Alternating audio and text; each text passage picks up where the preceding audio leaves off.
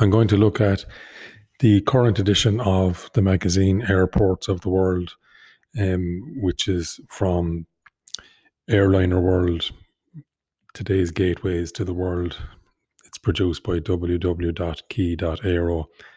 and as it suggests, it's a magazine that focuses on not just travel, but on the gateways, the ways that we embark on travel, and principally the airports and connecting hubs around the world. On the picture, on the front cover, it's talking about rough landings. It's featuring the island of Saint Helena, which has a recently opened airport in the last couple of years.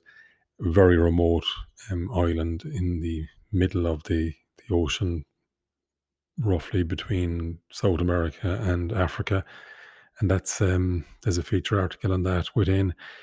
In the magazine itself, the editor, Gordon Smith, he quotes from a recent corporate report figures there saying that fewer than 4 million people travelled through Heathrow Airport in the first 6 months of 2021, which is a level that would have been reached in just 18 days in 2019. So that'll give you a scale of the huge impact that the pandemic has had on air travel, and particularly the numbers of people passing through airports. The incidentally April edition of Airports of the World magazine, March-April 2022, will mark the 100th edition of that publication. And the magazine itself is inviting people, if they have any suggestions or ideas or inclusions to put forward, especially for airports and things, they can forward those on by email, aow@keypublishing.com, and put in AOW 100, that's AOW 100 in the subject heading. If you want to mention or nominate an airport, or perhaps you're working or managing a small regional airport or hub someplace and you think it's deserving of being featured. We're told there's a new visitor centre has opened at Terminal 1 in Frankfurt Airport. Frankfurt is a really busy and big airport. It's a great airport actually for airport lounges. Some of them you have to have exclusive membership of, or accredited affiliate membership, depending on the club that you're with or the airline you're traveling with. There's other ones there then that basically you can book in advance online, pay a fee, and you'll get your 2-3 hours, depending on your layover, in the airport lounge. But the new visitor centre, a lot of interactive things there. And again, it's probably one of those things that maybe if you are stuck at an airport or you're waiting for a connecting flight, if you're traveling with family and things, anything at all that's a distraction, that can help to pass the time. So this might be something that we'll see more of, particularly in the busier connecting hubs. Cork Airport is mentioned in the magazine. Cork is the biggest county in the Republic of Ireland, and it has a city. And just south of the city, there is a regional airport. I suppose it's international in some ways, but the bulk of the flights that fly in and out of Cork regularly would be to places like London, Amsterdam, Paris. So very much connecting Europe, and normally there would be a lot of charter holiday flights as well during the summer to the sun locations. The main runway there in Cork is going to be closing very shortly. Runway 1634 will be undergoing a massive, complete makeover. It's going to commence, and from the middle of September, works there will be going on 24/7 over a 10-week period to completely reinstate the main runway and all of the associated infrastructure and things that goes along with it. So that's going to be busy, and obviously I'm sure Cork Airport and the airlines that use it will be hoping that it goes smoothly, get Cork connected with the world again in time for Christmas. Cork people and people down south love using Cork Airport. The last thing they want to do is travel to Dublin it just adds a whole extra dimension. Cork is very useful and convenient. Aer Lingus is mentioned again further into the magazine. They've recommenced their flights to Budapest, a route that they've had in place since 2004. And of course, that was disrupted during COVID.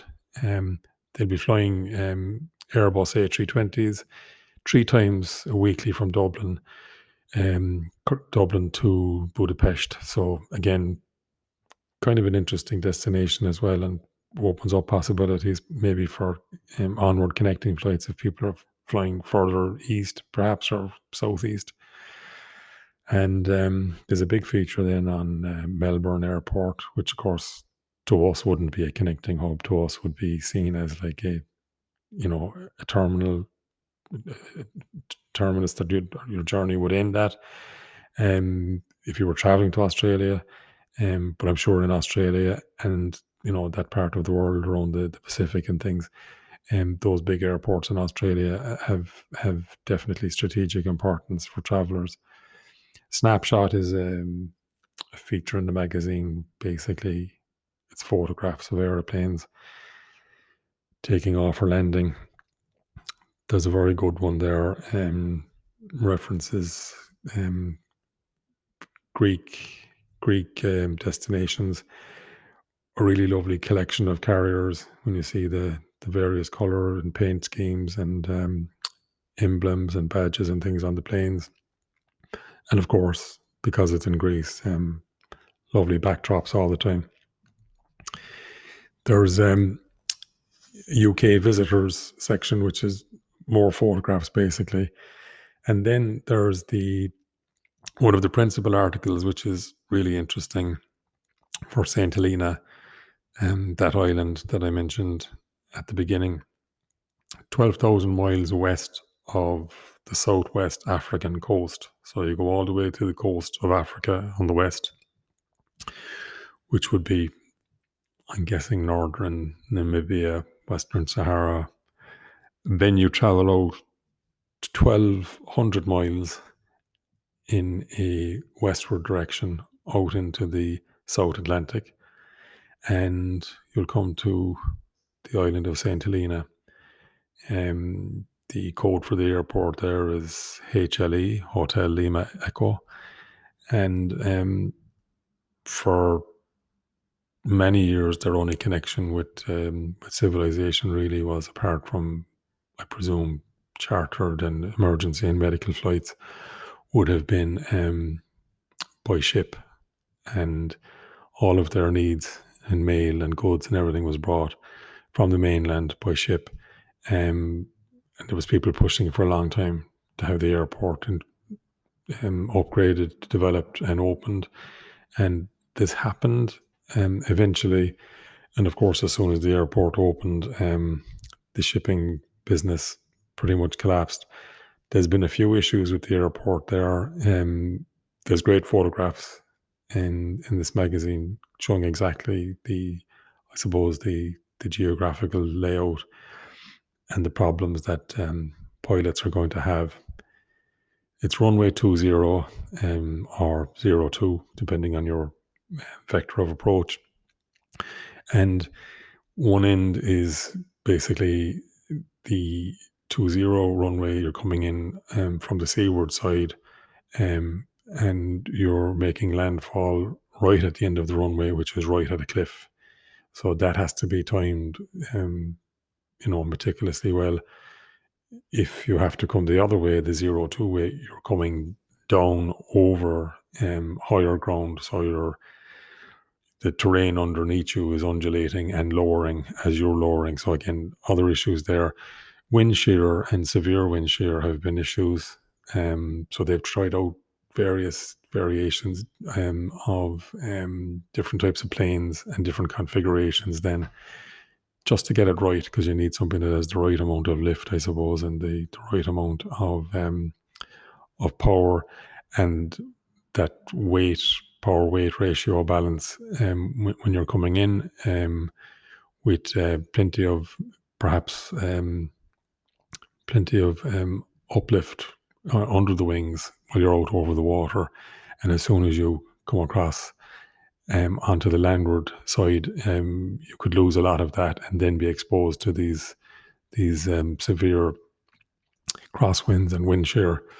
So the pandemic then obviously set back the regular scheduled flight that was in place from I think South Africa, but it seems like things are getting back to normal in that island. It'll be interesting to see if there'll be an uptake when it gets, fully up to speed and running commercially, and it'll be an interesting place for people to go to. Definitely a destination as opposed to some place that you just be passing through. And I'd imagine that I'll be looking out at airports now and things to see people with baggage tags and things for HLE. Definitely, I'll be asking them what's it like and what was their experience of it. So, yeah, in a nutshell, that's the September issue of Airports of the World. Fantastic magazine, really, and it gives you that whole sense of travel, of things opening up, the whole airline industry, the airport industry, and obviously all of the jobs and infrastructure that supports that, starting to get back on its feet. We'll have to wait and see what's going to happen. There needs to be a lot of, I suppose, confidence and buy-in from countries and governments, and mostly the travelling public. People need to have the confidence restored within them that they'll want to travel and they'll want to use these airports.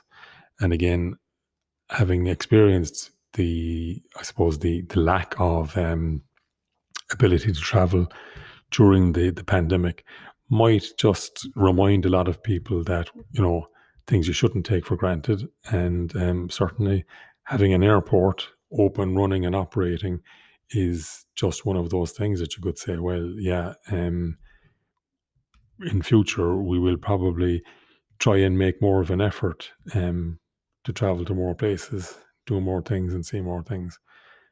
Okay, thank you.